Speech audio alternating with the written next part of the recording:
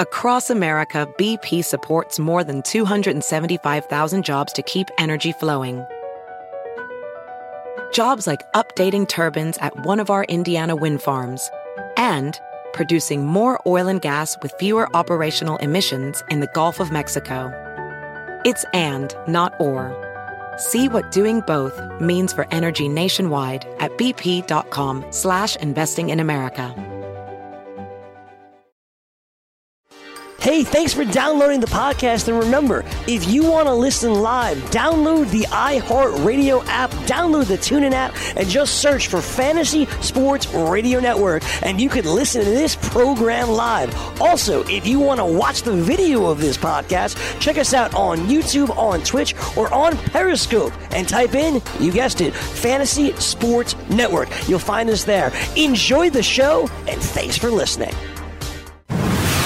You're listening to the Fantasy Sports Radio Network.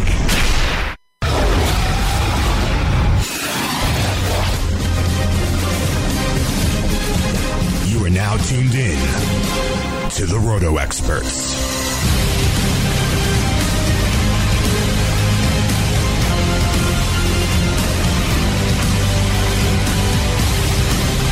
Rise and shine, fantasy players. It is a beautiful day in the neighborhood.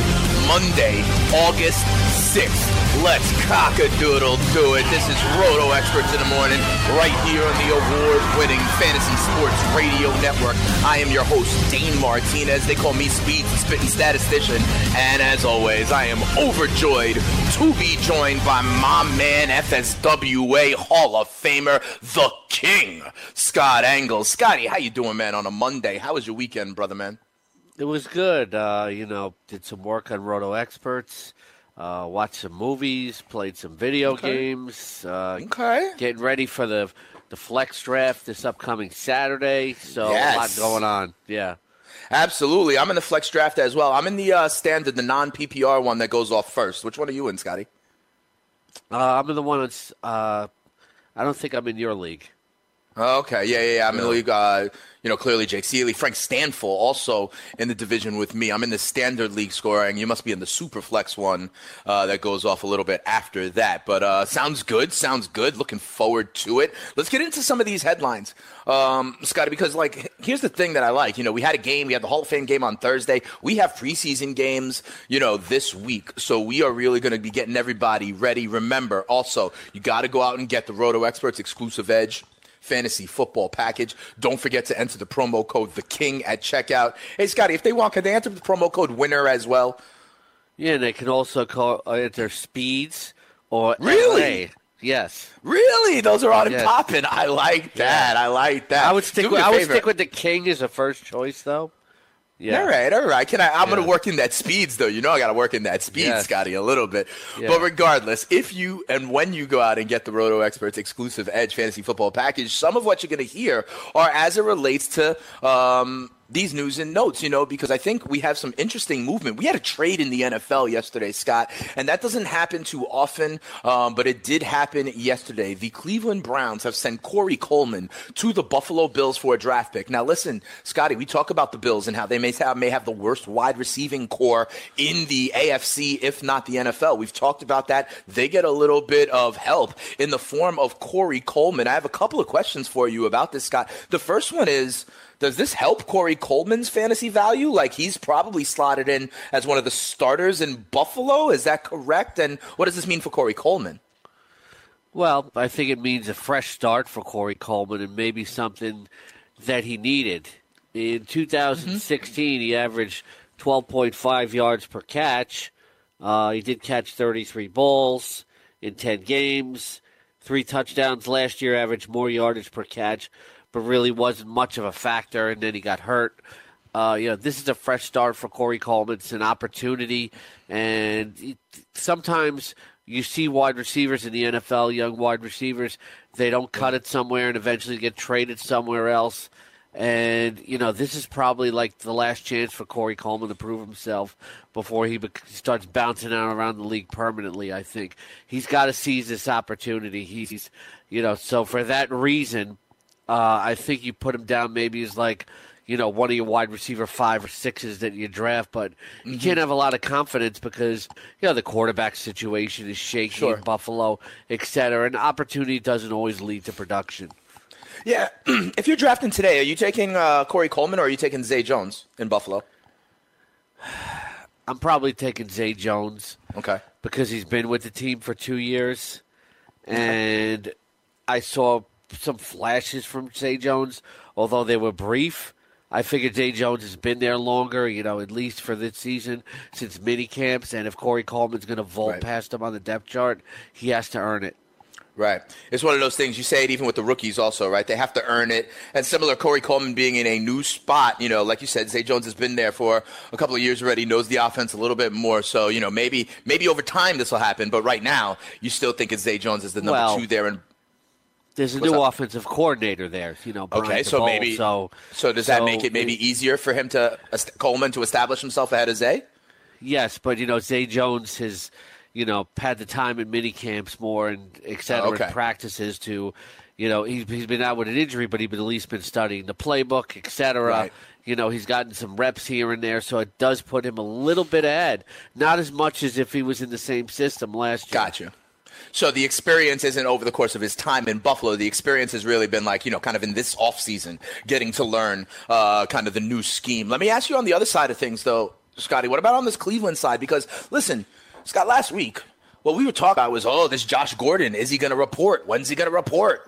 Is this a blip on the radar? Do the Browns need Dez Bryant? That was the narrative around Cleveland last week. We're hearing also that, listen, this Josh Gordon thing, he's not going to report by kind of the middle of this week. So this brief respite is now turning into weeks. But at the same time, Scotty, if they were really worried about Josh Gordon, they wouldn't trade another wide receiver from their roster. You know what I mean? So it kind of makes me think, it kind of gives me more confidence that the Browns truly believe that Josh Gordon will actually be okay and on the field for them in the regular season, because they wouldn't go ahead and trade another wide receiver if they were seriously concerned about Gordon, right? Of course, that's the obvious conjecture that we can make. But, maybe they're trading Coleman to clear the path to bring in Dez Bryant, because they feel that that Dez is a guy that can come in and be the insurance for Josh Gordon that Corey Coleman can't. Dez is more proven, etc. I think it makes a lot of sense, because if Josh Gordon is around, that gives you an incredible 3 wide receiver set. And if he's not, at least you have the stability of knowing that Dez will be there. So I wouldn't be surprised if Dez Bryant signs with the Cleveland Browns very soon.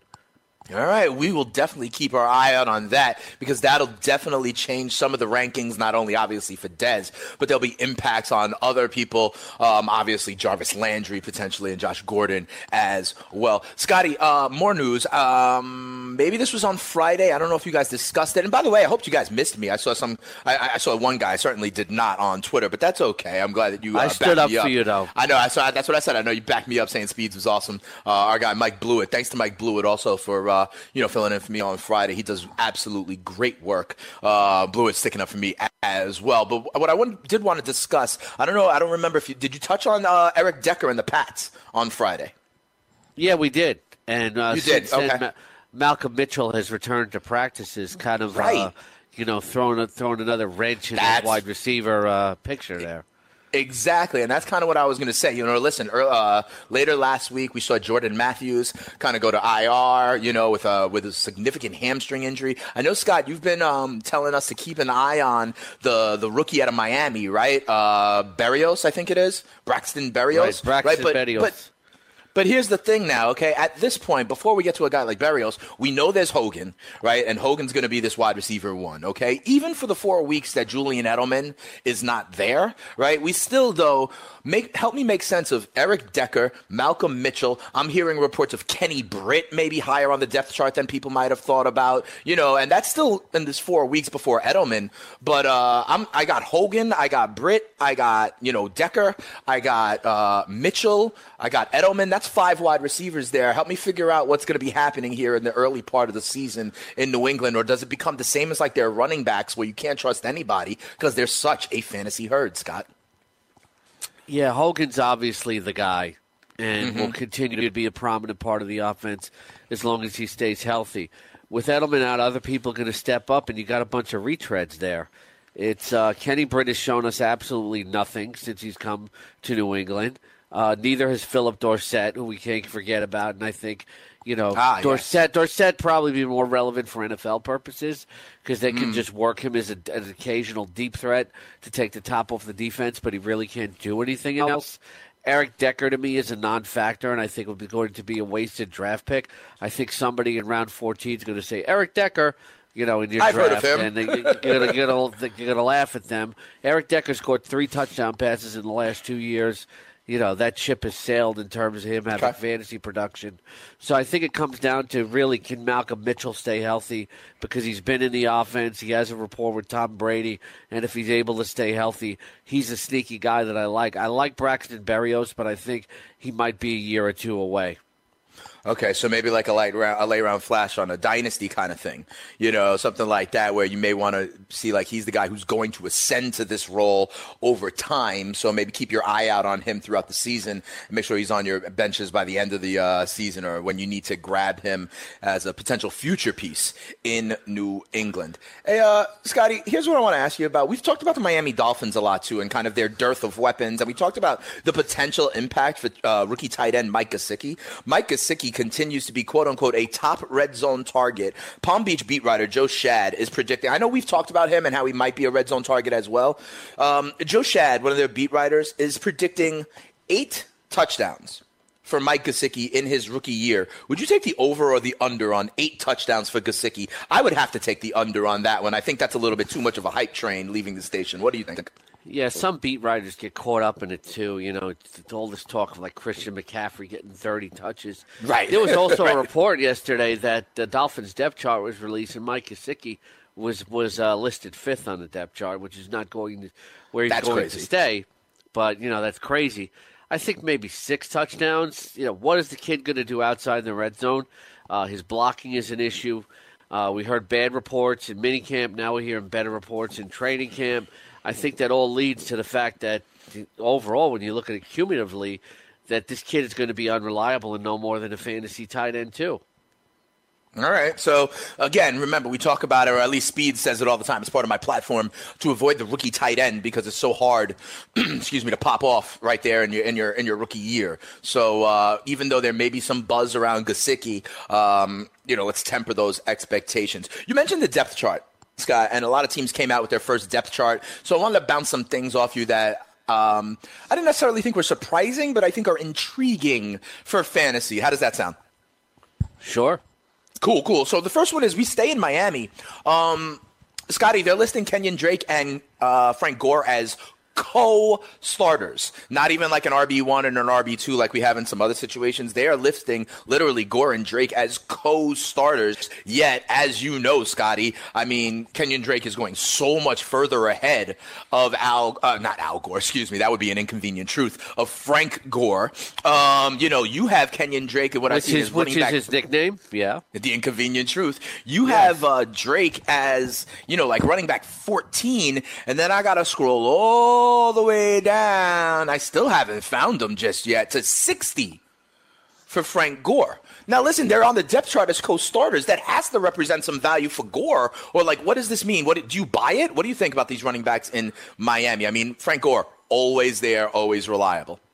I don't want to buy it because maybe it's more motivational than anything else. If there's going to be 25 carries in a game, I would say, 16 or 17 would probably go to Kenyon Drake. Gore's going to have his role, but, he's not going to threaten him as the starter. Ultimately, one of the Dolphins beat writers saying that he thinks Drake is going to lead the team in receptions. So you have to think about the versatility. Frank Gore hasn't been a good pass receiving back since his earlier days in San Francisco.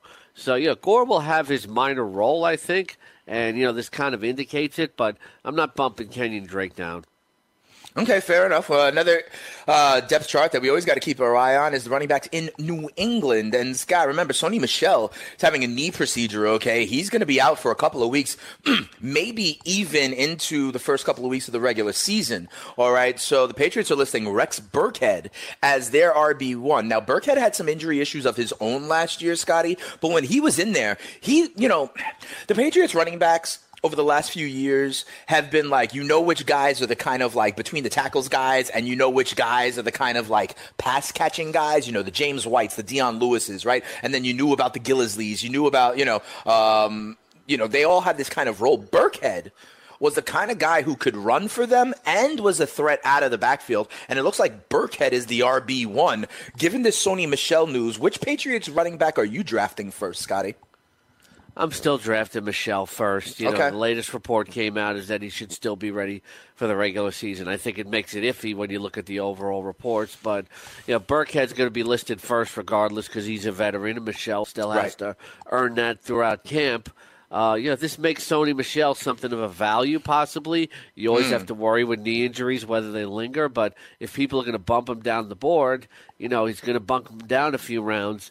And, then you grab Sony Michel, and in week 4, when the knee no longer an issue, you might have gotten them at a nice value. So that's something to consider. Sometimes when people draft, look at injuries while they're drafting, they look at temporary and not long-term outlook, and it causes them to pass on some guys and maybe creates some opportunity for you when guys are bumped down about 2 rounds. So that's what I'm looking at with Michel. There's no indication yet. There was a early indication that it might last into the regular season, but then the reports pulled back and said that he should be ready for the regular season.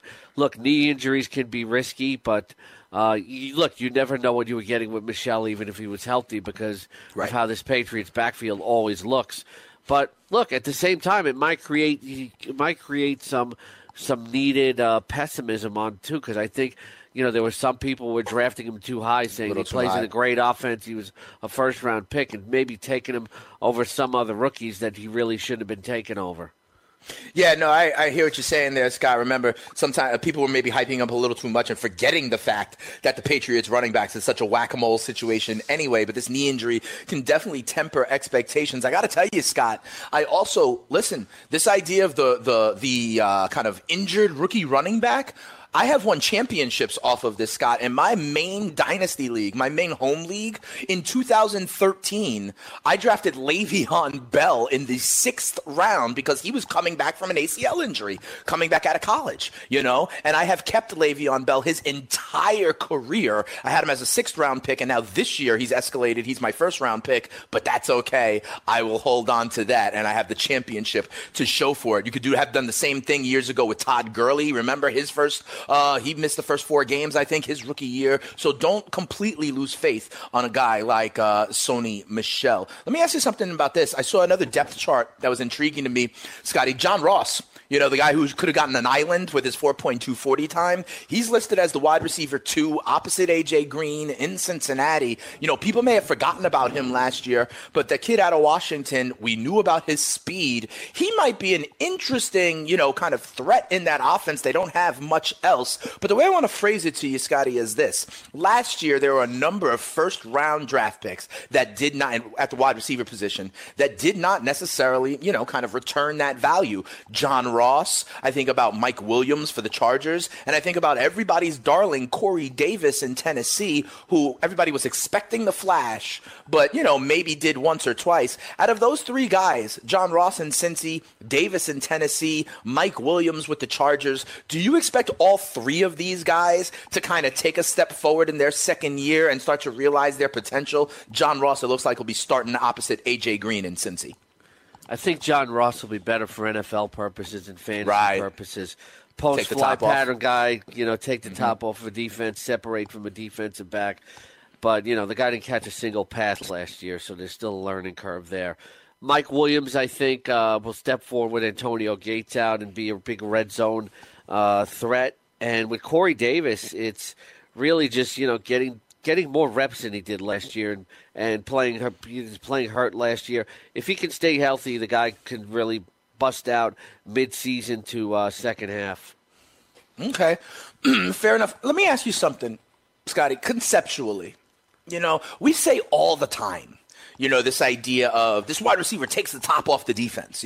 This guy stretches the field. We talk about that a lot. And some of these guys are, kind of like best ball wide receivers because we know, in the mode of a la Deshaun Jackson, let's say. My question for you is, now that John Ross is there, And you say that it'll be better for the offense, better than in fantasy, what he does for the Cincinnati Bengals and what he does, kind of for defenses that have to scheme against this or have to, at least acknowledge this. What does that do for the rest of the offense when we take the top off? Does that mean, in my kind of layman's knee-jerk reaction, that means there's more room over the middle for a guy like Tyler Eifert maybe? Does that mean that you're going to have more chances for a guy like Giovanni Bernard one-on-one against the linebacker in space because the safeties are further downfield? What do we mean? Help the listener talk about what do we really mean when we say it takes the top off the defense? What does that enable the offense to do? It enables them, to maneuver the safeties more. You can't load the safety up in the box nearly as much when you're talking about a deep threat. It does a lot more for the quarterback. It helps A.J. Green. It opens up the field for him. It opens up the middle for Eifert. Giovanni Bernard at best is going to be a third down back, but I think it helps Joe Mixon because the left side of the offensive line is going to be more improved this year. And, if that makes the play action deep pass even more prevalent, in the Bengals offense, it gives them more offensive balance. Teams can't focus on the running backs as much, and load up front. So it really just extends balance to the offense overall. Right, and absolutely. But at the same time, it does those things, right? Opens up the field for a lot of other players. That player themselves, though, even though they may have that ability to do that schematically, they're still not getting as much technical fantasy production because, the quarterback's only taking that deep shot a couple times a game. So that's why we say with some of these guys, listen, they may be better for NFL teams than they are for your fantasy team because the impact they have on the offense may help out others more than you see it in their stat sheet. As we move on, by the way, go ahead. The definition exactly is that it forces the defense to respect the deep threats by playing two high safeties or one deep safety. Right. It's kind of the opposite, Scott, of bringing a man in the box, right, to stop, say, the running back. It's almost like you're taking a man and putting him deep. Right, so then in the rest of the field, the same way you bring a safety down in the box, now there's only, the two corners and the one deep safety to count for these pass catchers. It's the absolute opposite, right? You take the quote-unquote top off the defense, you got to put your safety back further because they got to respect the deep threat, and then you're playing 10 on 11 kind of closer to the line of scrimmage as opposed to vice versa. It was Randy Moss that basically, created this term. Okay, fair enough. Not him saying it, but just his effect. People talking about him, right? What he would do for that. And then you had guys like Chris Carter and Jake Reed taking advantage of it, right? So that sounds pretty good. Jake Reed, how about that? Yeah. He was an under-respected wide receiver in my opinion, Scotty. I think so. He had a few good fantasy seasons that I – because he had good years when he was the number 2 with Carter before Moss got there. You know what I mean? Before Moss got there, he was like that number 2, kind of in the mode of Alvin Harper, let's say. And he was definitely viable in fantasy. I remember a few years there. Scotty, as we move along, I want to let everybody know a couple of things. One, if you want to join the fun here as we put the fun in functional sports radio, the number to call is 844-843-6879. We'll be getting everybody ready to win their leagues and win that cash. Scotty, I'm in drafting with Giants over there. Andy Singleton, my man, the People's Pen. That gets started drafting on Wednesday. You talked about the flex leagues. Everybody's getting ready to draft, okay? So send us your questions. You can hit us up on Twitter as well, at Spittin' Speeds, at Scotty RotoX. Send us your questions. Send us your fantasy football team names because we're doing that contest. Don't forget the Roto Experts exclusive Edge fantasy football package, okay? Enter the promo code SPEEDS at checkout. Don't forget, you could also enter the promo code The King. That's probably better. You get direct access to the King's rankings and all sorts of great content there.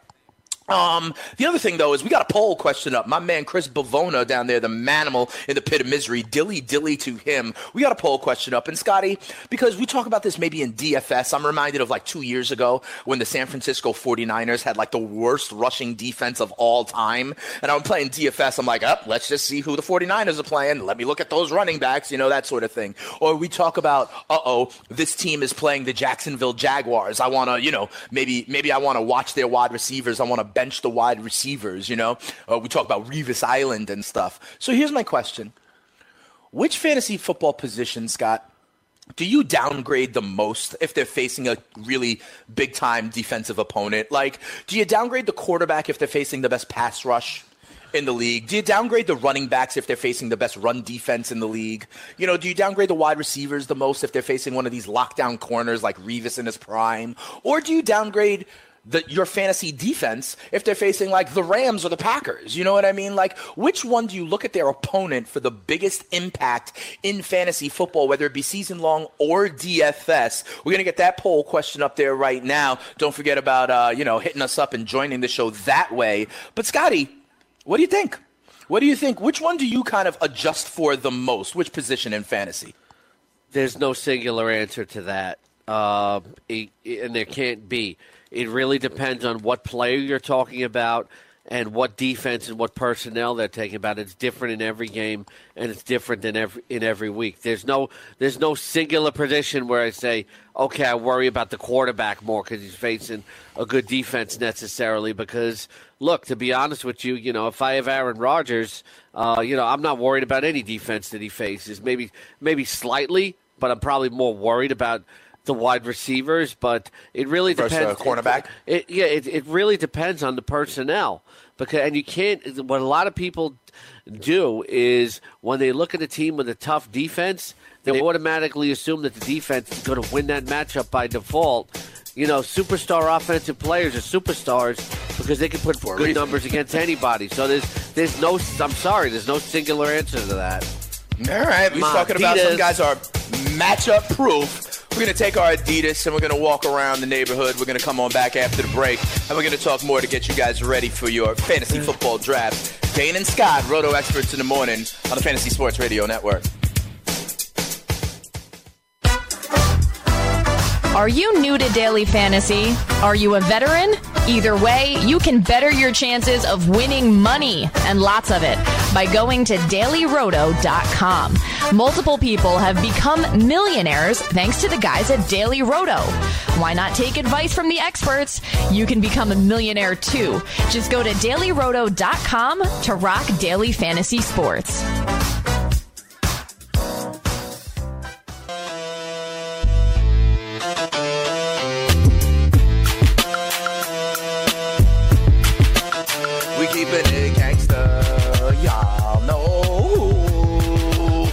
Scott on Roto Experts in the Morning right here on the Fantasy Sports Radio Network. We put the fun in functional sports content. Hey, Scotty, I didn't get to talk to you on Friday. I know you missed me and all. But on Thursday night, I happened to go to a Jay-Z and Beyonce concert at MetLife Stadium. Two interesting notes about that. One, it was the first time I've ever been at a concert. There was an hour rain delay, Scott. Because I don't know if you remember, on Thursday night, it was pouring. There was like a tornado.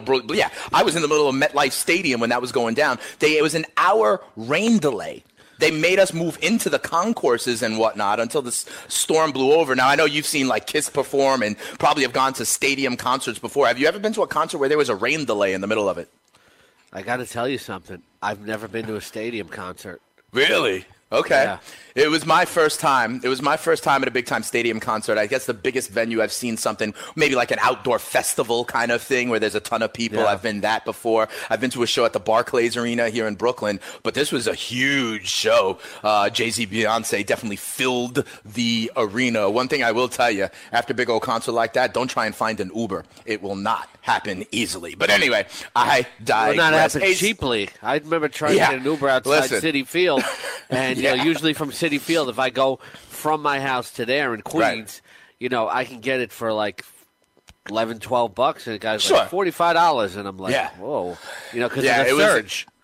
It was an ordeal. Yeah, it's all about supply and demand, right? It was that's just like when you let the draft come to you, right? It's all about, hey, how many wide receivers are left in this tier? It's supply and demand. So I hear you. It's the same kind of thing. This is why, though, I'm hearing from you that you probably had like a challenging time getting back. This is another reason why the Jets and the Giants piss me off because I got to go to another state to watch a football game when supposedly they're a New York football team. I got to take the subway to get to Penn Station, and then I got to go New Jersey Transit to go to another friggin' state, or from the Port Authority, ride on a bus to another friggin' state, right? And then get off the bus, and it's still a 20-minute walk to the stadium. Yeah, trust me. And I did it at like 2:30 in the morning on Thursday, and then traveled for a little bit of a weekend. Team. Yeah, absolutely. But I am back, and so are we talking about fantasy football. Now, Scotty, I know one of the things you like to do because you're out there, you're on the fields, you're on the courts and stuff. You're talking to athletes, and I know that recently you had a chance to spend a couple of minutes with Kevin Gausman, who just got traded, right? He's with the Braves now, I do believe. So he's got some new surroundings. So I'm sure you asked him a little bit about that, but a little bit more about fantasy football. I know you like to put these guys on the clock. We're gonna hear your interview with Kevin Gausman. What did you guys talk about? Oh, we talked about fantasy football. He's a Broncos fan and a big fantasy football player. He didn't have a good season last year, but I spoke to him about a day before his debut with the Braves. Mm-hmm. And, he was only too enthusiastic to talk about fantasy football. Went out and lost to the Mets the next day. 5 innings pitched, 6 hits, 3 earned runs. 2 strikeouts, 2 walks. It wasn't really his. It was a solid start, so I don't know how much you can blame him, but he's definitely getting ready for fantasy football this season. All right, cue up to Mr. Ed. Scotty, let's hear it straight from the horse's mouth. Kevin Gausman, newly acquired Atlanta Braves pitcher, talking fantasy football. All right, he's going to be talking football with the king, Scott Engel. I do think it's interesting, having a good little start there, a quality start, shall we say, as the Braves and Phillies really look to kind of make it, kind of last in the stretch run, there in the National League East. Our guy Bavona is still chopping that up. He's going to let us know when that is ready. In the meantime, though, here's what I want to talk to you real quickly about, Scott. And, I mentioned it on Fantasy Freestyle last week. I said this is going to be one of these kind of big picture narratives of the football season. Like last year, we were talking about, everything from what is a catch to the idea of the anthem and stuff like that. Some of these big picture storylines. Scotty, they talked about it in the Hall of Fame game. I talked about it on Fantasy Freestyle. I think a very big storyline this year, last year was like, what is a catch? I think this year it's going to be what is a legal tackle. Scotty, with this new helmet rule, there were a number of plays called for this in the Hall of Fame game. I've been railing against the NFL because they haven't really clearly defined it just yet, and they don't know how they're going to really adjudicate this. The only unsigned rookie, Roquan Smith for the Bears, he still hasn't signed because there's part of his offset contract language that has to do with this. Scott, I think this is going to be a big picture narrative for the entire season when we see guys with penalties and ejections because of this helmet use. Do you know what a tackle is in the NFL right now, Scott? I think I know what a regular tackle is, but pretty much lowering the helmet. There's a blurry line there. There's a blurry line there. There is, but I think, they're talking about how they're going to call it, that they might call it with offensive players as well who put their head down. I think it's watch. I think this is something we really need to watch, Scott. And we talk about how the NFL is inconsistent with their discipline sometimes. I really wonder if they're going to be consistent with this call. They say, you can call holding on pretty much every play in the NFL. I think the way this rule is written, you're going to be able to call it almost on any play. There's going to be games early in the season where this is going to come into play, just like the catch rule last year, Scott. I believe it's something we need to keep an eye on. Do you think that this is going to be a storyline, or am I making too much out of it? No, you're not making too much of it. It'll affect fantasy. It'll affect gambling. If Derrick Henry, lowers his head to 2-yard line and gets in the end zone, and then they take the touchdown away, or they throw an interception on the next play, you lose fantasy points. And then, by the flip side, if you're losing a fantasy game and some defensive back, hits Devontae Adams too hard, and he drops the ball, and then they rule it down at the 1, and you're playing against Jamal Williams, and the next play he goes in, and that scores fantasy points against you, and it makes a difference in the over/under. Ultimately, that stuff's going to fall under a microscope. Yeah, it definitely is. And my fear, to be honest, Scotty, my fear about this is that they're going to be big calls, and it's like inconsistent. You know, we talk about how like pass interference on the big plays have such a potential to flip the field and change the game. And I'm really worried about this, something that we're going to need to keep our eye on. But down there in the pit of misery, our guy, the manimal, Chris Bavona, he's ready with that Kevin Gausman interview. So let's hear the King, Scott Angle, and Kevin Gausman chatting it up about fantasy football here on Roto Experts in the morning. Scott Engel of the Fantasy Sports Network here with Kevin Gausman of the Atlanta Braves, new to the Atlanta Braves. Kevin, you might be playing fantasy football in a new clubhouse this year. How much are you looking forward to that?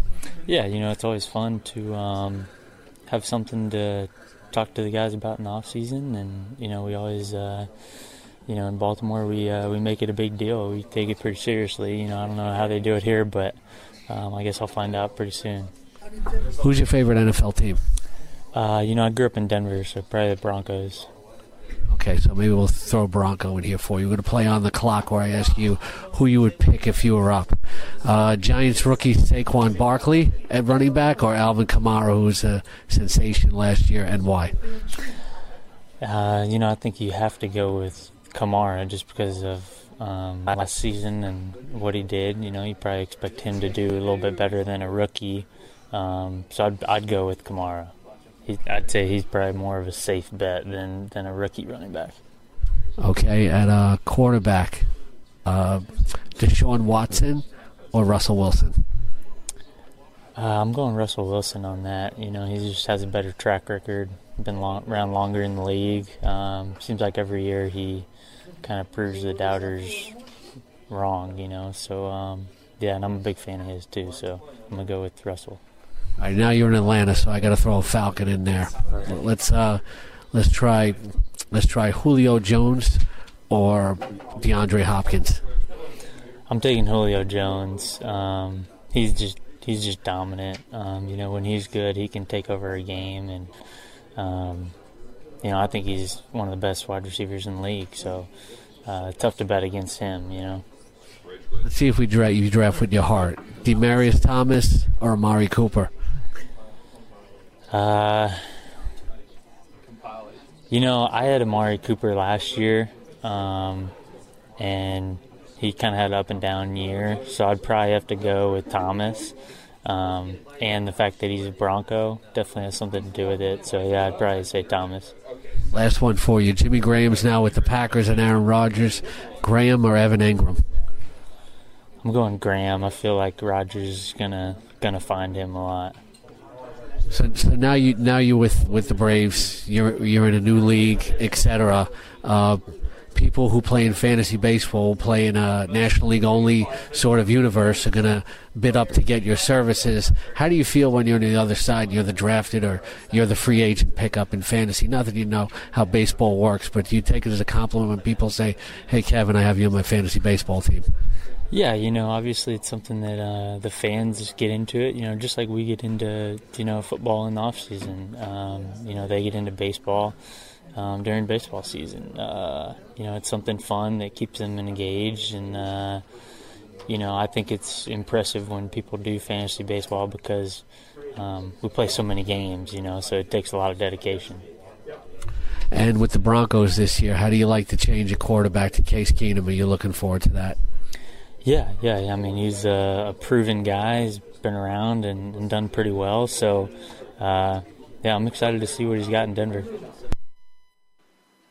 There you have it, a little bit of Braves starting pitching. Kevin Gausman with the King, Scott Angle here on Roto Experts in the morning. Scotty, I got to tell you, I kind of think he was maybe trying to ingratiate himself to his new Atlanta fan base, picking Julio Jones over DeAndre Hopkins there. What do you think? Yeah, it was actually... when you look at guys like Beckham and Hopkins, I don't take them over Jones because those guys are more consistent in terms of touchdowns. And, while Julio Jones, maybe could end up more yardage than either one of them, I think the all-around numbers are better for Hopkins and Beckham. What struck me, though, is he's a guy who likes to go with experience. Notice how he said Kamara over Saquon Barkley, because I have Barkley ranked ahead because I just feel like he's nothing against Kamara, but he's going to have way more rushing yards. And, there's no way that Kamara can repeat 6.1 yards per carry. I was curious about what he was going to say about Watson versus Wilson, because so many people are so high on Deshaun Watson. They have the number 2 fantasy quarterback, but he's stuck with experience. And then when he took Graham over Ingram, I said, this guy likes proven performers. Yeah, absolutely. Let me ask you about this Watson thing. And to be quite honest, as it relates to DeAndre Hopkins, Scotty, I mean, they're both Clemson products. Everybody's saying how they're going to be able to have good chemistry. People are saying, listen, DeAndre Hopkins has been toiling down there in Houston for years with, lesser quarterback play. We saw how well D-Hop did last year. I think he had 13 touchdowns. He's going off the board as like the second wide receiver. But how much can you really extrapolate this out? It's the same as Deshaun Watson, who played only like 4 or 5 games. You can't all of a sudden, project DeAndre Hopkins for like 20 touchdowns based on his pace, with D-Hop. You can't think Will Fuller is going to, catch 2 touchdowns every game. So what do you expect from this combo of Watson and Hopkins? Because what we saw in that small sample size last year was out of control. We think it'll be good, but how good? What do you actually expect? Do you really think D-Hop is in line for another 12 to 14 touchdowns this year? Look, you can't extrapolate it. You're right. Right. But you certainly have to look for more upside, okay? Because look at the quarterbacks Hopkins has played with. Last year, he caught a career-high 13 touchdown passes when Watson only started 6 games. And I talk about this in my first-round guide on RotoExperts.com and the exclusive Edge Fantasy Football Package. Enter the King or El Rey at checkout for a discount, English or Spanish. It goes both ways. When you think of the numbers that Hopkins can put up over a full season with playing with Deshaun Watson, you can't just look at the touchdowns alone. He's put up terrific numbers playing with garbage quarterbacks for his whole career. And then you look at last season, and you look at the 96 receptions for 1,378 yards. You're probably looking at maybe more like a 2015 kind of season where he had a 111 for 1521 at 11. I'll take that. He could be the best receiver in fantasy football this year. This might be a year where he outproduces Antonio Brown, and it wouldn't strike me as unusual. Listen, I hear you. The idea of like who is actually number one, could be, I've heard people think Devontae Adams has that chance also with that kind of opportunity in Green Bay. Kind of see like when we're talking about the top 4 or 5, like if they stay in the top 4 or 5, you are getting what you valued in your draft. Last year, DeAndre Hopkins, 96 catches, 1,378 yards, and 13 touchdowns. Here's the other thing that I think is important when we look at wide receivers. Scotty, DeAndre Hopkins led the NFL last year in targets with 174, 13 more than Antonio Brown, although, he did it, I think, in one more game. I think targets is really, for these wide receivers, Scott, targets are really the most important kind of stat that I look at, and DeAndre Hopkins led the NFL last year in targets. Yeah, and, we have these brand new player cards on RotoExperts.com, which have all these comprehensive statistics. Anytime you read an article and you click on a player, you can look at a player's catch rate, and that's very important because I'm talking about opportunity not always leading to production. When we did our projections for the wide receiver in the package, we had to look at the catch rate. And the best receivers had a lot of opportunities, but they also had a very high catch rate. So, that's something that maybe if you're going to crunch the numbers as well that you look for. But, Hopkins is so money. In 2015, when he put up those numbers, the quarterbacks were Brian Hoyer and Brandon Weeden. Now, the only thing that strikes me, maybe you have Will Fuller now on the other side and finally has a better complement. Maybe that cuts into his numbers. But, for me, there's a floor of 1,400 yards, 100 yards, and 12 touchdowns there.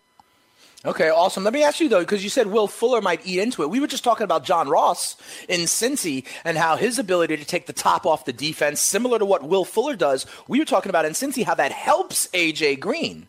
You know what I mean? Yeah. So is it not the same thing? It doesn't, this idea of Will Fuller being able to stretch that defense, doesn't that help DeAndre Hopkins, or is it a different rationale? It does help. That's the kind of thing. It's like there's two schools of thoughts of it. You finally get the other guy there. It helps the other wide receiver because he doesn't face as much defensive attention. but then he's getting a few balls less his way every game. With DeAndre Hopkins and A.J. Green, I think Hopkins has shown that no matter what, that he's going to catch everything in sight. So if you take a little bit of that away from him and you give it over to the other side, you're maybe not going to get 1,500 yards, but you can get 1,400.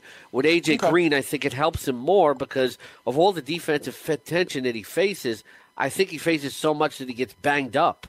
And he misses games, he gets injured because every defense is like beating him to death, down there in the secondary and off the line, etc. Remember Jalen Ramsey and him getting in the fight last year? Yeah, no, but that's just physical coverage from a one-on-one guy. Yeah. It's not what I'm talking about. You're going to get double covered. You're going to get beaten to death. The defense is going to be mainly focused on you. And I just don't think physically A.J. Green holds up as well as DeAndre Hopkins, and it helps him more. Okay, fair enough. So we'll definitely keep our eye on that is what these two Clemson products can do together down there in Houston. I love me some D-Hop, the D-Hopopotamus. I have him in some dynasty leagues. And listen, if I have the 7th pick in a draft, 6th pick in a draft, if those big four running backs, maybe Saquon and Antonio Brown, are off the board, I challenge you to find someone better than DeAndre Hopkins. Remember, Scotty, we got a poll question up as well. Which fantasy football position do you downgrade or kind of account the most for if they are facing a top opponent? Right now, 40% of you are saying running backs versus a very staunch run defense is something that you really look at and consider. My man, Scotty Angle, is saying you really got to take it on a case-by-case basis because there's no necessarily clear answer. But with that being said, I'll tell you guys, again, there's a simple reaction to that, too. You can say you're going to worry about the quarterbacks. What if you are looking at a team that has a mediocre running back and a very good quarterback? You're not going to worry much about Marlon Mack as you will Andrew Luck against a good defense. Sure. No, absolutely. It's not only the defense. But here's the thing. If you have Marlon Mack, right, as that running back, let's say, regardless of what defense you're facing, you're dealing with the Colts offense and what that means every week anyway, regardless of the defense, right? If you own Marlon Mack, you are already considering what kind of running team versus a passing team the Indianapolis Colts are. You already know how their bread is buttered, So I'm wondering about the adjustments based on the defenses that you face from week to week. Here's the other thing I want to tell people, Scotty, is that, listen, we know we're talking about football here, but the Fall Classic is still something that everybody cares about and is striving to get there. Maybe my New York Yankees won't get there, or at least they'll have to go through the wild card round because of the sweep that happened up in Fenway over the weekend. But if you want to be at the 2018 Fall Classic, one of the ways to do it is to go on over to dailyroto.com/DKMS. We are still doing daily fantasy baseball contests, right? For free. Just sign up and enter, and if you win, you get a chance to win 2 tickets to a 2018 World Series game. But remember, the most important part of this is understanding how you can help the fight against blood cancer, okay? Only 30% of bone marrow transplant patients can find a matching donor. That's where you come in. You can really help someone struggling with this disease. Go on over to dailyroto.com/DKMS to find out a little bit more. Scotty, we're talking about defenses and kind of like which defenses you'd be worried about, right? Like, oh no, Jalen Ramsey is on my receiver this week, or oh no, these guys have, the best run defense in the league. Do I downgrade my running back at all? Like maybe not in season long, but in DFS, I might go a different way. The flip side of this is also true. Sometimes you have really great matchups that, your mouth starts watering and you're like, oh, I got to pick this guy. I tell you, Scott, I'm reminded of a couple years ago in DFS. I literally went and looked who were the San Francisco 49ers playing against because they had the worst run defense in NFL history, and that was something that I was going to attack. We talk about this a lot, Scott, in DFS, that we might want to attack some defenses. So let's maybe give the listeners out there on Roto Experts in the Morning some kind of a roadmap as to which defenses we kind of do want to attack, which cornerbacks we may want to attack, okay? And we got an article out there on the Roto Experts exclusive Edge fantasy football package about that, right? And one of the first defenses that we talk about, Scotty, It's the Kansas City Chiefs. Now, remember, they lost Marcus Peters in the offseason over there and now with the Rams. And so it looks like they're going to be going at cornerback with David Amerson and Steven Nelson. This doesn't look to be like a duo that strikes fear in my heart. Do you think the Chiefs are a secondary that you can kind of attack when you have your wide receivers or for DFS? Yeah, I think so. Steven Nelson was a guy that constantly got burned last year. This team got rid of Marcus Peters, and, I think it definitely affects, what happens in the secondary there. And then you got some passing teams in the division like the Raiders and the Chargers. You're gonna love Phillip Rivers as a DFS play when he's facing Kansas City. Then it's also in terms of like how much of a pass rush, can this team get, because, that also helps the secondary as well. And, this team I don't think it's going to be fearsome from a pass rush type of perspective either.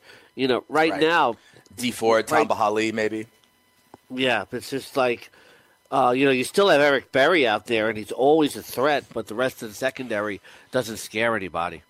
Yeah, and Eric Berry also has a safety. Even Kendall Fuller is kind of inside coverage, right? And this article makes a great point about that. So maybe your outside wide receivers and the running game, quite frankly, are places to look when you're playing against the Kansas City Chiefs. They may be a team to target. Another team, listen, that I thought about all last year, Scotty, attacking was the Indianapolis Colts. Okay, they didn't have many kind of, guys that move the needle on defense. They spent their first-round draft pick last year on Malik Hooker, right, out of Ohio State. But he then tore his ACL. He's on the return. We don't know about that, they lost Jonathan Hankins, who was their best run stopper. They've lost a little bit. Is the return of Malik Hooker, going to really help them in the back end in Indianapolis? Or are the Colts still a defense that you identify and target moving forward? Yeah, they're a team I think that's going to get a lot involved in a lot of shootouts. Okay. You just look at like the front seven really doesn't scare anybody either. I'm looking at the defensive line and it's a bunch of no names. Yeah, so the Colts are definitely someone to attack. The Chiefs are someone to attack. And I got to end with this, unfortunately, for you, Scott. I know how you care about this team so much. What about the Seahawks, Scott? I don't think they're a bad defense, right? But relatively to where they were before, if they take a step back, right, and that's all I'm saying, they go from, say, like elite or very good to above average, let's say, right? They could go from, say, the third best defense to like the 9th or 10th and still be okay, but still take a step back. Are you, if you're they're your skill position players on your fantasy team, are you more confident going against the Seahawks this year? You're definitely more confident, but there are a few caveats, a few details you got to talk about, and maybe we can talk about it a little bit more after the break, because I think it's more of a comprehensive breakdown than to say yes or no.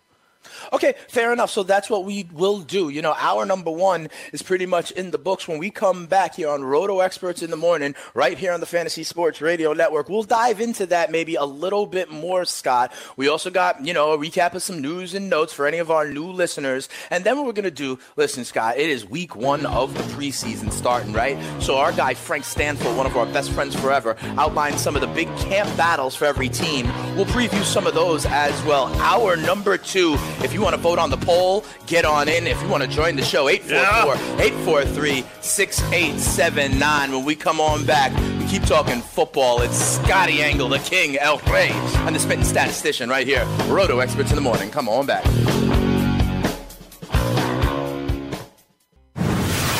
You're listening to the Fantasy Sports Radio Network.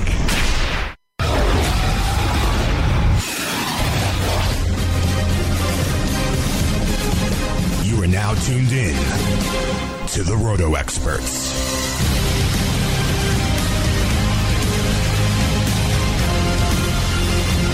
Welcome back. Roto Experts in the Morning. Hour number two here. El Rey de Fantasía and the spitting statistician giving you everything you need to win your leagues and win that cash. And guys, if you've been listening to Roto Experts in the Morning, you know I have been angling for a while over on that Roto Experts exclusive Edge fantasy football package to establish the promo code El Rey and to establish the promo code SPEEDS So go ahead and use those as well as you're going ahead and getting everything you need to win your leagues and win that cash in fantasy football this year. Preseason games will get off in earnest this week. We're going to have a lot to preview, a lot to break down, and unfortunately that means probably some injuries to cover as well. But if you didn't have weren't with us at the top of the show, and who blames you because it's very early in the morning, but now here at the 8 o'clock hour, you may still not know that there was a trade in the NFL yesterday, Scotty. And this is one of our headlines for the day. The Cleveland Browns traded Corey Coleman to the Buffalo Bills for a draft pick. Seems like you're getting word on what that draft pick might be. It's really at the bottom of the draft in years, kind of in 2020, that sort of thing. But let's talk again. What does this mean? Corey Coleman moving over for the Bills. Let's take the Bills side first. What does this mean for the Bills wide receivers vis-a-vis Benjamin, Zay Jones, and now Corey Coleman? How do you think the pie gets split up now in Buffalo? Look, they have a new offensive coordinator, Brian Daboll, but Zay Jones has been there already, at least when he hasn't been hurt, to get some reps and to learn the playbook. So he's already ahead of Corey Coleman in the learning curve. I think that maybe they're hoping that Coleman can become more of a pure deep threat than these other two guys and maybe slot in as that third wide receiver. But also, look, Zay Jones, if he can't stay healthy, Calvin Benjamin is in trouble staying healthy. He could be a factor. This is, I think, a pivotal season now for Corey Coleman because they just gave up a 7th-round pick in 2020. They basically threw the guy away, right. And look where he was drafted. And he's got to step forward this year or become just another failure that bounces around the league for years. I mean, you look at guys like him and Laquan Treadwell, etc. Right. That Michael Floyd.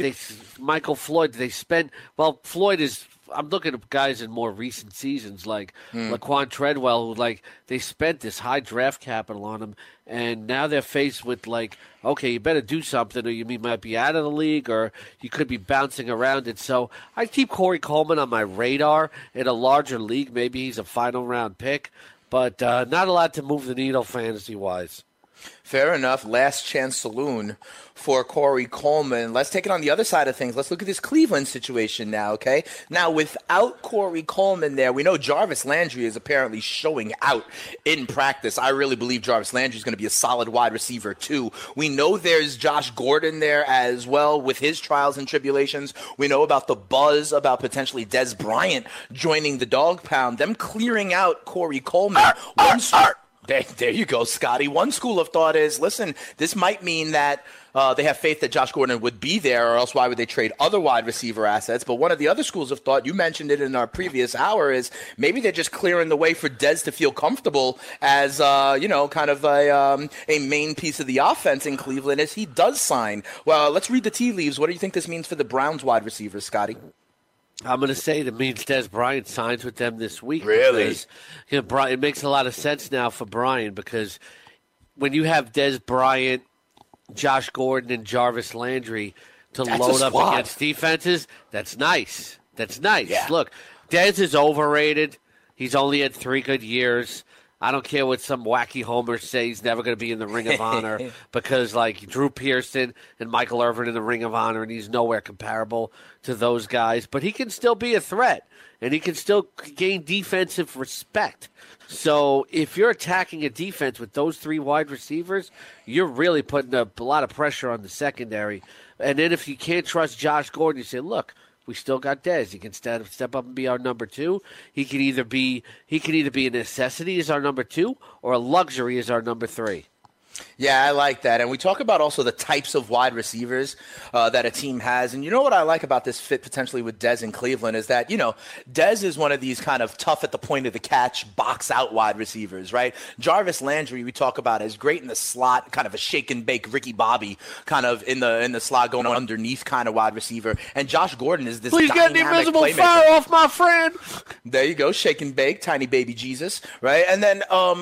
And then Josh Gordon is this kind of explosive playmaker all over the field. They have different kinds of wide receivers. Don't forget about the ascending second-year tight end, David Njoku. And, of course, one of the best PPR backs out of the backfield in the entire NFL and Duke Johnson. They got a top 10 offensive line, in my humble opinion. They got a running back, kind of timeshare, at least on the early down stuff with Hyde and the rookie Nick Chubb. They have some playmakers in Cleveland, which is why I've already said I believe the Cleveland Browns have a viable chance to be in second place in that division, the AFC North. Scotty, one or two other things that we did not talk about at the top of the hour last hour, but I think is interesting.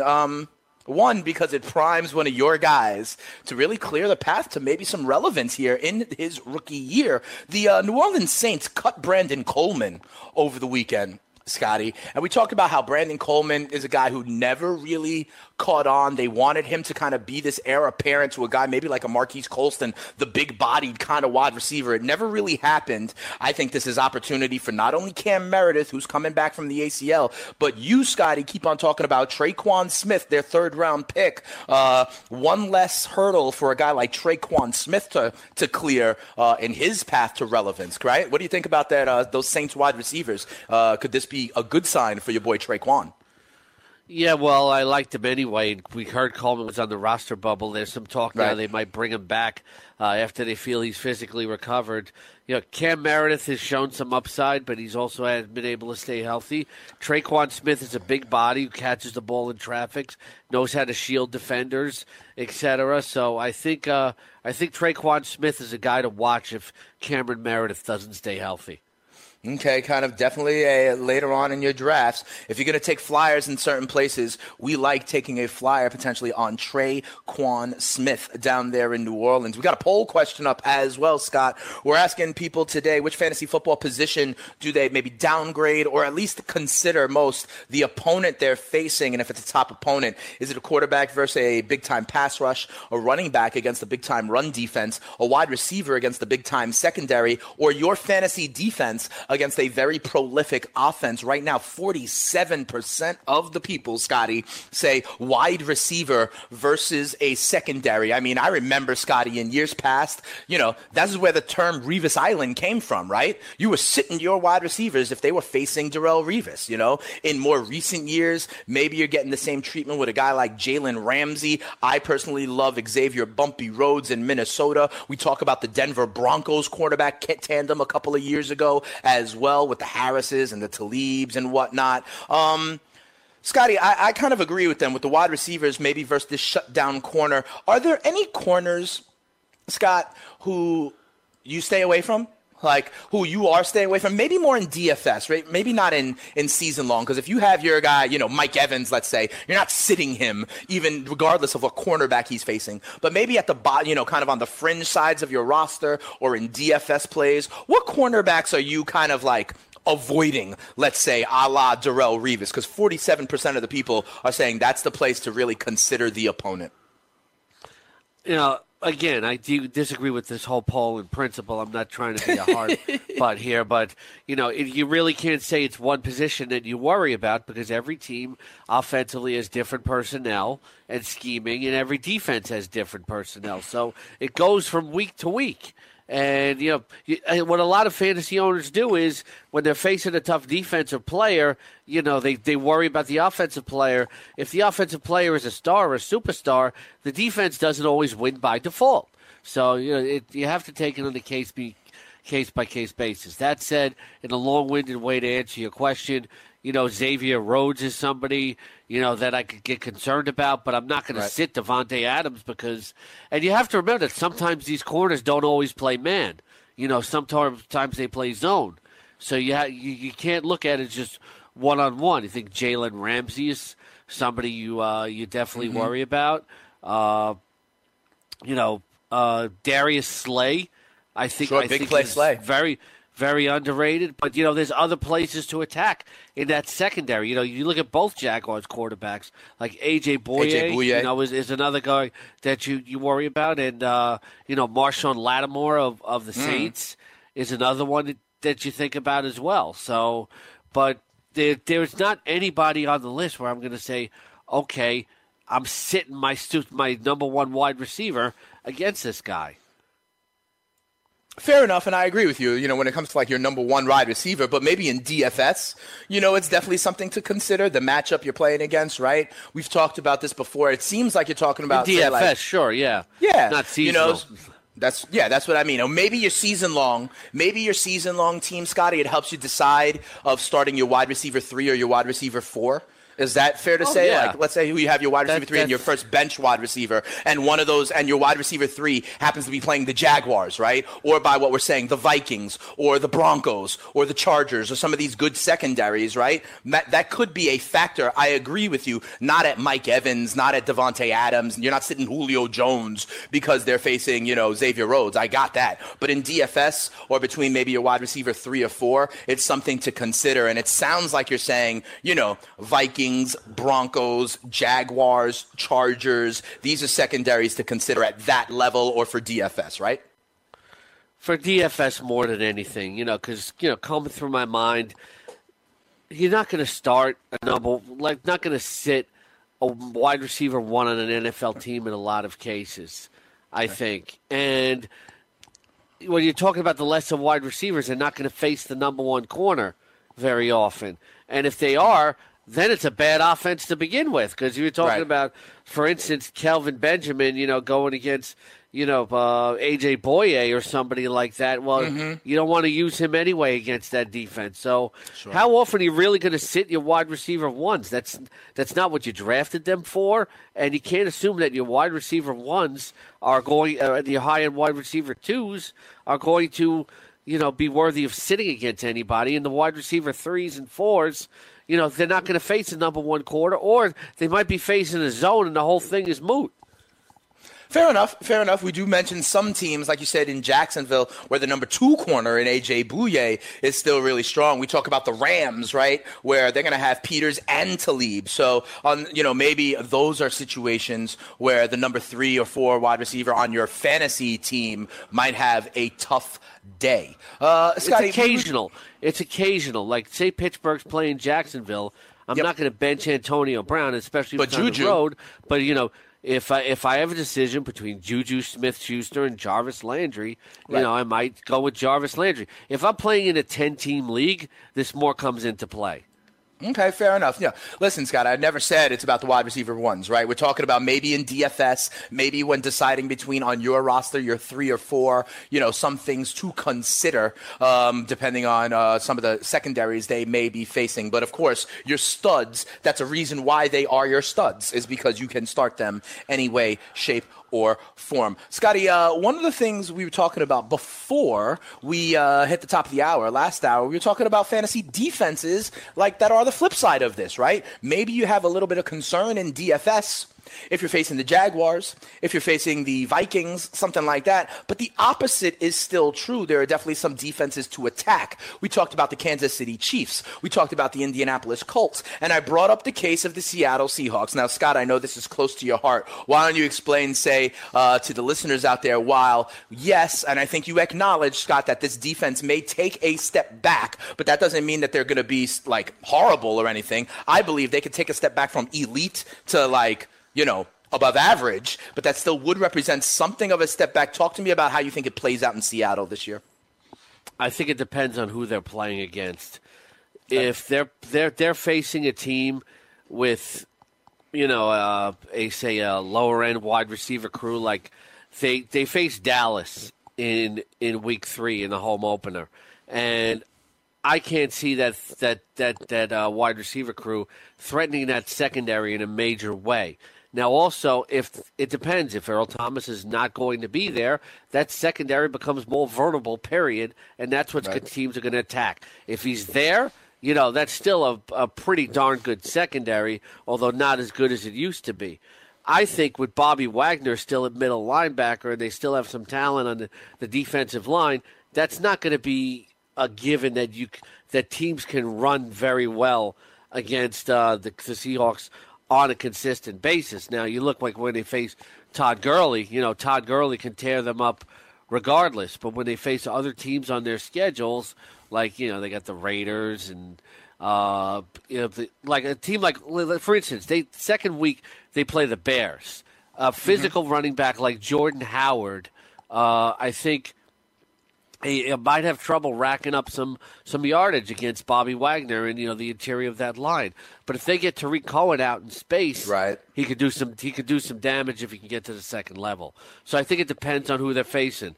They face Denver in the first week. I'm not going to start any Denver running back against a team with Bobby Wagner. Right, but I certainly would like Devarius Thomas and Emmanuel Sanders against that secondary if there's no Earl Thomas. So I think it depends on what opponent they're facing because personnel-wise, they can still be pretty good against the run, but they'll be weaker against the pass. All right, fair enough. Okay, this is the things we're talking about a little bit today here on Roto Experts in the Morning. The idea of looking at the defense, the composition of the defense, and how to potentially attack them. Here's another thing I want to tell you guys, okay? Listen. Okay, part of the reason that DFS is a struggle is you're playing against these guys with their algorithms, guys that put in like 50, 100 lineups into the same contest. Sometimes you don't have a chance playing against the Sharks. But let me remind you guys, don't forget, Fantasy Factor is the only exclusively single-entry DFS site, okay? They have free rolls registering all the time and great promotions for free prizes. Keep a lookout for Fantasy Factor's free $1 million Survivor contest opening about a week before NFL kickoff. Go to fantasyfactor.com for more information. That's fantasyfactor.com. Scotty, I love that, okay? Single entry contest. This way we ain't got to worry about people putting in 50, 100 lineups. I think it gives everybody an even chance. Single entry DFS contest. What do you think about that, Scotty? Yeah. It basically trims down the field, and I enjoy playing in those more. It gives you a better chance to win than somebody with, like you said, 10 lineups, and they're using an algorithm or way more than that. It really turns down your chances. Today's fantasy landscape outside of that site, sometimes to break even if you're running out multiple lineups feels like an accomplishment. Yeah, absolutely. But I like leveling the playing field. Check it all out over at fantasyfactor.com. I'm going to try my hand there this season to win my league and win a little bit of cash. Scotty, we're talking about defenses and kind of how you can attack them based on their personnel or when it is right to do so. How you don't worry about these quote-unquote matchup-proof guys on the top of your roster because they are your studs. That's the exact reason, right? But maybe you mentioned it with Seattle, the kind of composition of their defense and the way you may need to attack them. And so I bring up another team that's in this article right here on the RotoExperts.com exclusive Edge fantasy football package, and that's the Miami Dolphins.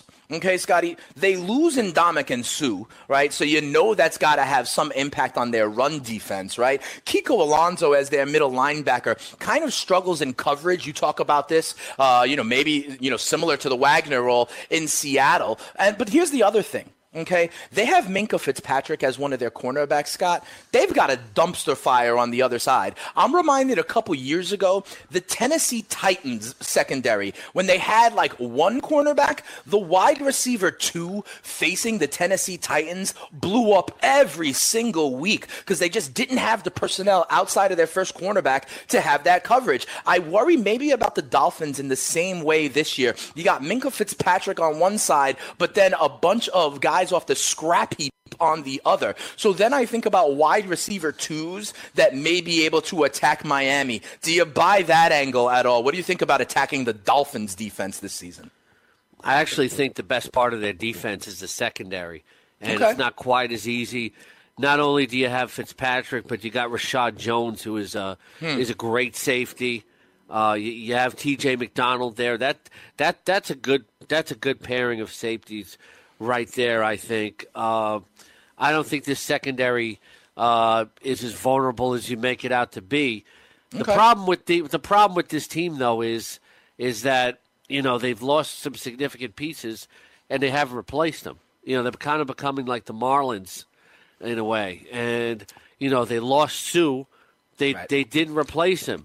The front set, and they did get Robert Quinn on the end.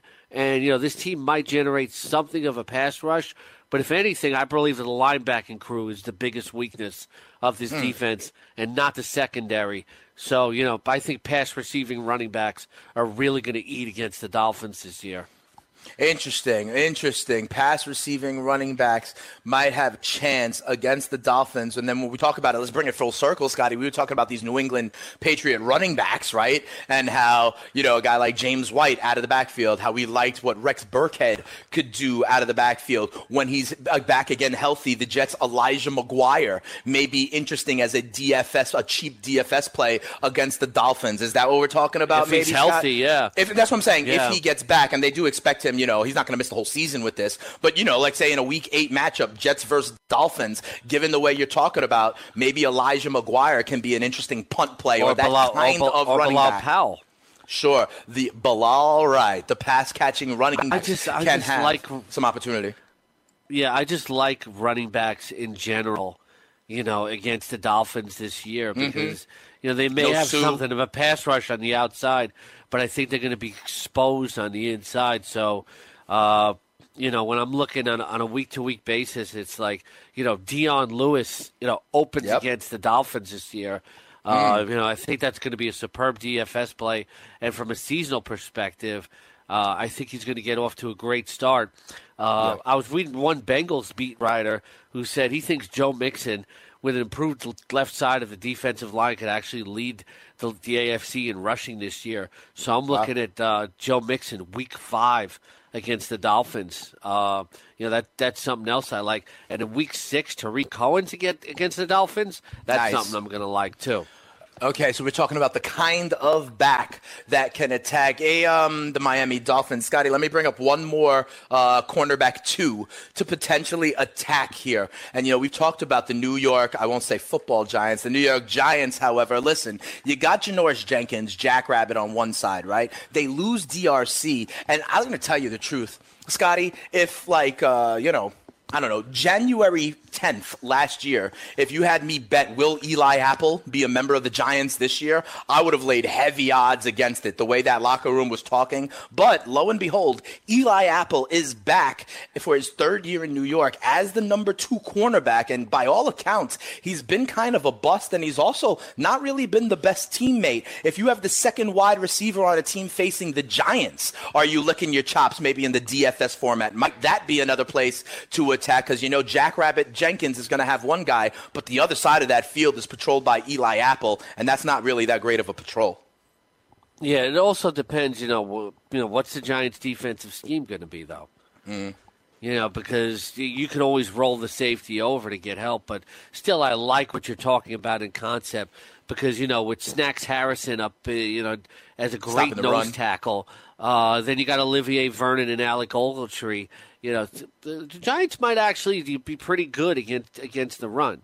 So I think, you might want to take a look at number 2 receivers who can burn against this team. Like when they face the Eagles, little Aguilar, Wallace. How are the Giants going to draw up the coverage? And you can't assume anything in a divisional game. So, sure. I'm getting kind of number crunchy here, but like when I'm looking at say. When I'm looking at say it's a divisional game, I can't assume anything. It could always be lower scoring because of the familiarity. So I would probably trim it to like non-divisional opponents where I like the number 2 wide receiver. Like you take a look at the Giants' schedule, and they have a lot of non-divisional games early. Jacksonville and Dallas don't excite me, but look at a Week 3. At Houston, I'm going to love Will Fuller that week. Little Cam Meredith, Week 4. Little Cam Meredith, Week 4. And then DJ Moore, Week 5. And then Week 7, I'm looking at Calvin Ridley. Sure. Maybe even a Mohamed Sanu, who, we'll see how it works out. I never look at Mohamed Sanu. It's a new day. You never know, Scotty. That's my Mohamed Sanu. But if you agree, one of the ways to attack this is to get up on the poll. All right, we got a poll up there at Fantasy Radio. You could always follow us at Roto Experts, at Spittin' Speeds, at Scotty Roto X. Right now, 36% of you are saying wide receivers versus secondary is something to be considered. 32% of you are saying running backs against a different run defense. Hey, Scott. Speaking of running backs, there's one piece of kind of coach speak that I heard over the weekend that I still haven't had a chance to bounce off you. We go up to Minnesota, where head coach Mike Zimmer is saying that Dalvin Cook is like ready right now. I guess a beat reporter asked him, will Dalvin Cook be ready for week 1? He's not wearing the knee brace and all that stuff. And Mike Zimmer goes, nah, man, Cook is ready right now. I see him going, pretty high. When I look at running backs, I see you have, you have Cook as your RB11. And then I think about other wide receivers other running backs that are right there in your ranks, Scott. I'm looking at 9, 10, and 11. Okay. And with Dalvin Cook, he's coming back from the knee, the ACL, right? We talk about Devontae Freeman, who you have right there also, right? But he has, he's had injuries of his own. A lot of people are concerned about the head injuries even with Devontae Freeman. Then at number 9, you have Leonard Fournette, Big Leonard, who has a history of leg issues as well, as even tried to trim down, let's say, to kind of reduce some of that, load that he's carrying. Out of these 3 guys, and these are guys like maybe you're on the turn, Scott, maybe early second round, Fournette, Freeman, and Cook. I see how you have them ranked. I guess my question is, Scotty, of these guys, do these injuries or track record, do they concern you at all? Which one of these guys are you most, say, confident in will, return 15 games for you this year? Because that might be something that breaks the tie for an owner at the back end of the first round or the top of the second round as it relates to Cook, Freeman, and Fournette. How do you feel about their health coming in and your confidence with that? Well, if you've seen some of the camp video that's come out of Dalvin Cook and some of the reports that have come out, he's absolutely been terrific. What you can't do as a fantasy owner is say he had a major injury last year and I'm worried about him this year if the guy is recovered. He suffered their injury early enough in the season. It's, just because you injured something once doesn't mean you're necessarily going to injure it again. So you have to keep that in mind. You can't let last year creep in too much. So, that's why I like Cook. But to me, Fournette is just going to be more of a focal point of his offense than Cook is. And that's why I have him ranked higher. And, Fournette, was able to play, despite some injuries last year. We still have to see it from Cook as much as this is essentially Cook's rookie year. So that's why I have Fournette ahead. And with Devonta Freeman, I really worry about the concussions and the soft tissue injuries. The more I talk it through, the more I think I might drop him a little bit behind Christian McCaffrey. Okay, fair enough. And maybe even Dalvin Cook. When faced with this decision in your draft, maybe you lean towards Cook over a guy like Devontae Freeman. You don't want your RB1 being a head injury concern. When we come back, we're off and running a little bit more. We even do a little bit more team name contest. The fun and functional sports radio, Roto Experts in the morning. There's only one place to get the best fantasy football advice. That's RotoExperts.com. And there's only one way to get the most detailed analysis, and that's by getting the Exclusive Edge Fantasy Football Package. You get our cheat sheet generator, plus a player database with sortable projections and rankings, plus all your favorite articles, including breakout candidates, sleepers, busts, and rankings. You can also join the fantasy community with our 24/7 Slack chat channel. Register now at RotoExperts.com for the Exclusive Edge Fantasy Football Package and start winning your fantasy football leagues for 2018.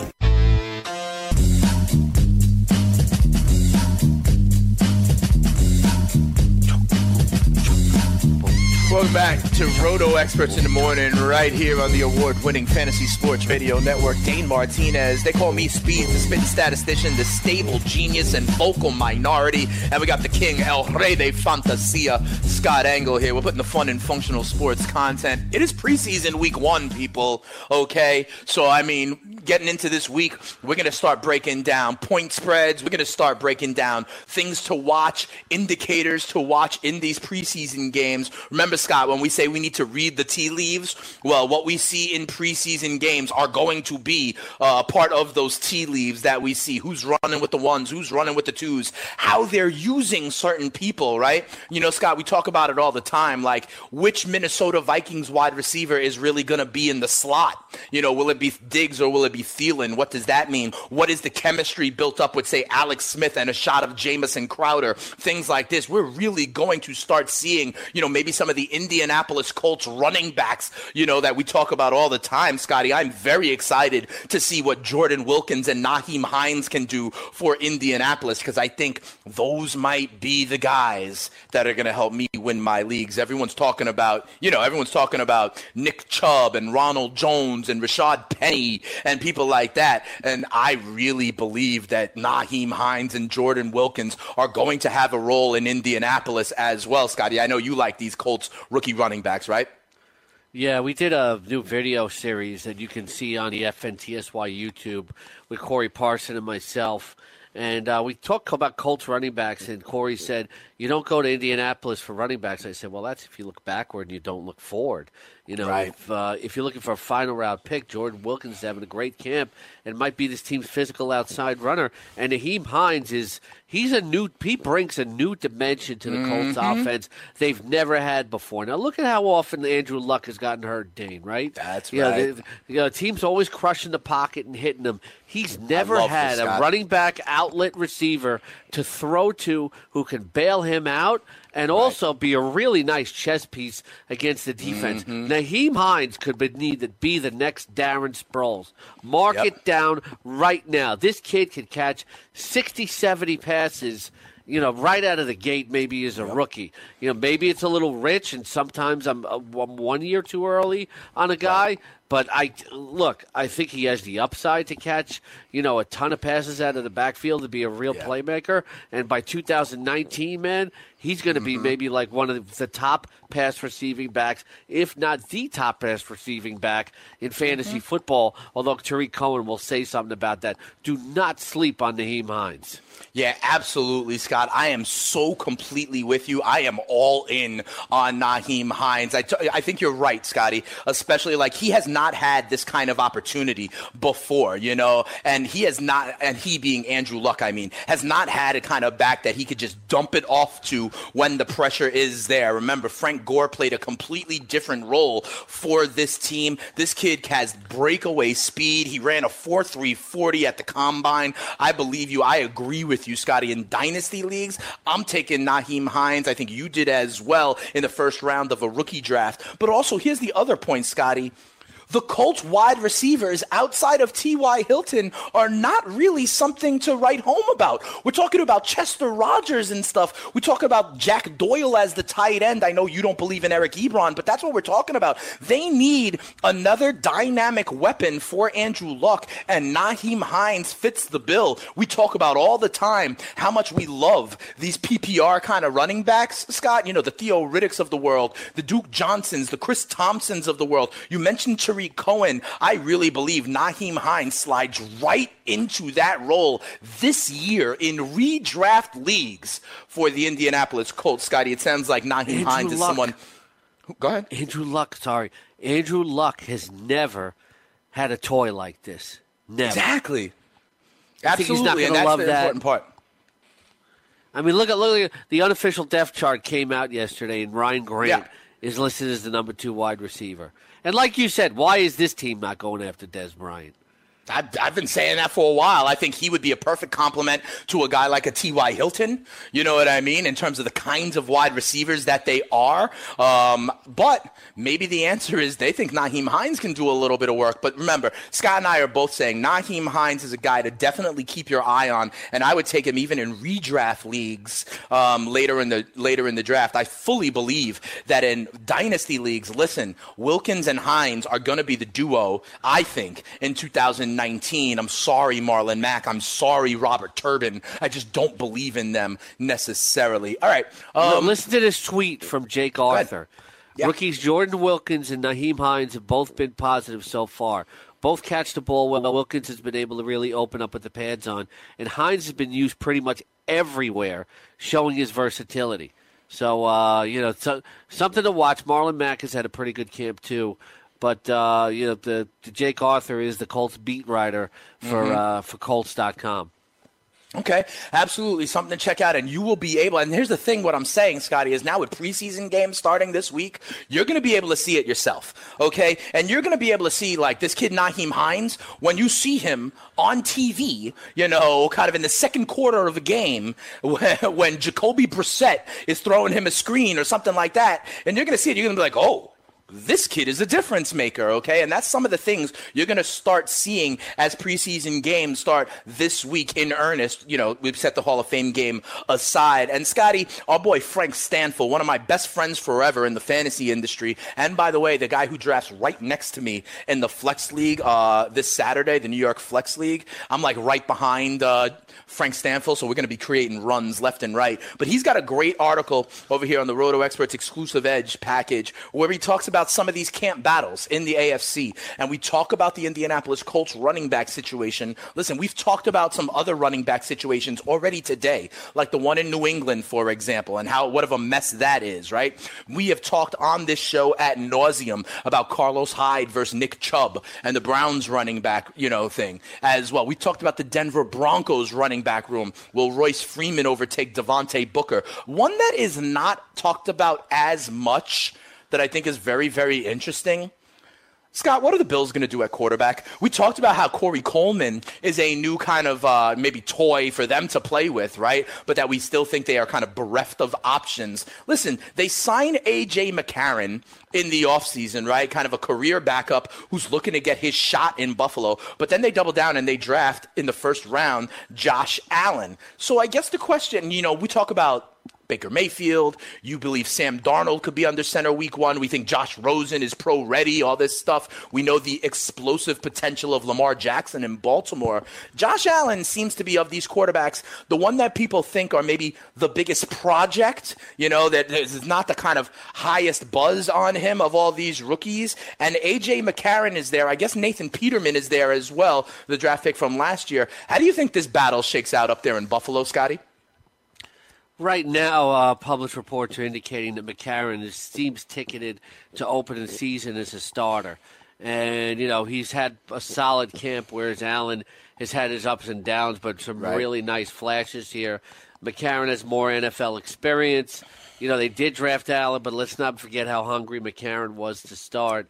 Sure. So I think McCarron is the guy they look to as their bridge quarterback. But, McCarron's looking at like it more as that. He wanted to be traded to Cleveland over Tyrod Taylor. He feels that he could start in the NFL, and he's had a decent camp. So right now, I think it's McCarron, but I think for fantasy perspectives, you're only viewing this in a 2-quarterback league, and in the very last round of a 2-quarterback league draft, I did take McCarron. Okay, and do you think McCarron holds him off? Like, does McCarron start 16 games for the Bills this year? Like in the odd situation where the rookie quarterback actually sits for a year and watches, do you think, because, we talk about the fantasy playoffs, right? So I understand it's only very deep leagues, 2-quarterback leagues. But if you're in a redraft league that is very deep, 14-team superflex, let's say, right? Come to fantasy playoffs, is A.J. McCarron still going to be the Bills' starting quarterback? It's such a tough prediction because you can't. That's why I asked the question. And we've never seen McCarron, really get this chance, except for a brief cup of coffee with the Bengals, in which I think he asserted himself well. So I remember game Monday night in Denver. If they start off 0-7, right? Of course not. But my prediction is going to be that I think McCarron's going to be steady enough, but the rest of the defense is pretty good. But, LaShawn McCoy's still there, at least for now. I think they're the third best team in the AFC East. I got Patriots, Jets, Bills, Dolphins, but they have a lot of holes. So I say even if he's respectable for the first half, he's not going to finish the season as the starter. Okay, fair enough. And remember, Scott and I both say take the under on the Miami Dolphins and the Buffalo Bills over there on mybookie.ag. So I want to remind everybody, don't forget about the prop builder tool on mybookie.ag, okay? You can go move the line a little bit and really stack the deck in your favor in order to go and get a little bit of extra cash. You could use the prop builder tool over at mybookie.ag. And when you go into mybookie.ag, enter the promo code FANTASY, FNTSY, and you can get a 50% deposit bonus. Tell them your boy Speeds, the Spittin' Statistician, sent you. Scott, I got one more camp battle in the AFC that I want to really briefly highlight. And we go over to Oakland, okay? And John Gruden over there, what is he going to do with his running backs? You got Beast Mode, right? Who, to be quite honest, Scotty, in the second half of last year was, a top 15 running back. I had him last year as my RB2, and in the fantasy playoffs, he helped me win a championship, okay? Beast Mode there on Christmas night against the Philadelphia Eagles. He helped me win a fantasy championship. But for some reason, Gruden loves him some muscle hamster. He loves Doug Martin. You got Jalen Rashad there. You got D. Washington there as well. How do you think it breaks out in the running back room in Oakland? I think, Lynch, who played better down the stretch. Mm-hmm. And look, he's still got good vision. He's got some juke and can still push the pile at the point of attack. He doesn't have the quickness that he did a few years ago, but I think, this is certainly a committee here. Doug Martin has more speed, I think, still than Marshawn Lynch, and more burst than Marshawn Lynch has at this point. When you don't have a pure superstar number one running back, what you have to do is cobble together different talents to give the running game different dimensions. And then you got DeAndre Washington and, Jalen Rashard. Who are more guys, like slashing guys, catch the ball out of the backfield to break a long Ricky run. Bobby, shake and bake. Yeah. That's what I'm going to be going with all year, Scotty. These guys are Ricky Bobby kind of guys, okay? Yeah. I'm about to come at you like a mongoose. This way I'm talking shake and bake. Yeah, talking. Help me, Jewish God. Help me, Tom Cruise. Oakland Raiders running backs, Scotty. You throw me off here. Oakland Raiders running backs. That's right. This is really going to be a pure committee, and you can only look at these guys as flexes. And I think Lynch is maybe the only one I really would want. Yeah, fair enough. And here's the other thing, and I think we've said this before too, Scotty. In this day and age where there is so many kind of timeshares and committees, I call them the fantasy herd a lot of times, the one thing that returns the most points is the touchdown, Scotty. And one thing, we could talk about Oakland Raiders running backs and Lynch and Martin and Rashard and Washington. One thing I know for damn sure is when they're inside what you call the green zone, I know who they're giving the ball to, Scotty, and that's beast mode, right? So if that is the most kind of like reliable part of the committee, I think Marshawn Lynch does retain some value. I'm comfortable with him as a back-end RB2, and I like him even better in standard scoring, right, Scotty? Yeah, and then you look at the fact, that he's a terrific pass blocker too. Is that's going to make sure that he stays on the field very often as well. So that's something else that you have to consider when talking about Marshawn Lynch. And you look at last year, 7 rushing touchdowns. If the offense is a little bit better, and he averaged 4.3 yards attempt. It looked like he got more into a rhythm as the year went on after taking a year off. Absolutely, and now with a full off season there. And remember, you mentioned taking a year off and things like that. He doesn't have as much. He has had some time off in there. Right, so maybe he's not as worn out as some of these other kind of backs at his age. I don't know if I would, Ivory and stuff. I don't know if I would say that because his style of running was incredible. It is so violent. So violent and physical. It's a little different than Chris Ivory because Chris Ivory had a sabbatical though. Chris Ivory would go out of his way to to deliver a violent hit. Marshawn knew how to absorb the hit and to basically put his head down and keep his feet moving. And everybody's body is different. His body has been able to withstand the pounding more than some others. And here's another running back that dispels the myth about a 30-year-old fantasy running back. Now, look, he's lost a step, but, he's still very physical. Yeah, absolutely. I remember the type of running back he is. Maybe that quick burst first step is not as needed because they're going to turn and hand him the ball inside the 5. Remember also as this Bay Area native, he's going to be trying to get it done for the Raiders in their last year in Oakland. Same to be said, I didn't realize this, Doug Martin also an Oakland native. So maybe Gruden's trying to stack up on hometown guys, trying to run for nostalgia before the Raiders move to Las Vegas. All right, Scott, we're about about to wrap up here. Remember, here on the Fantasy Sports Radio Network, we got Carton and Friends up next with our guy Craig Carton. We got the Fantasy Executive out there as well, and of course Michelle Serpico. They're going to be breaking it down for the next couple of hours. Remember, we got the poll question up right now. If you want to let us know which fantasy football position do you kind of consider the opponent the most right now, it's still the wide receivers who are, considering that secondary. Again, this is not about Mike Evans. This is not about Devontae Adams, but maybe in DFS and maybe with your wide receiver 3 versus your wide receiver 4, you're thinking a little bit about that. Scotty, we have some great team names, but we don't have enough time today to go into them. So we're going to talk about that tomorrow. We're going to make sure we put the fun in functional sports content. But if you have more submissions, hit us up on Twitter at ScottyRotoX, at Spittin' Speeds. Let us know your submissions, and Scott, we'll definitely look at some of these new ones and see if any of them can tap your crack 5 of Carry On My Wayward Son, Jimmy G-Spot, My Ingram Toenail Ertz, Henny a la Vodka, and of course, Make This House Mahomes. We're going to see if any of the new ones crack your top 5 tomorrow. I'm glad to be back, Scotty. We're off and running. Roto Experts in the morning. You have a great rest of the day, all right, Scotty? All right. Yankees reality check coming up big time next. Yeah, we'll see what happens. But listen, I'll still take Sevy in a one-game playoff against what looks like Oakland. But we'll talk more about that as we move along. Fantasy Sports Radio Network.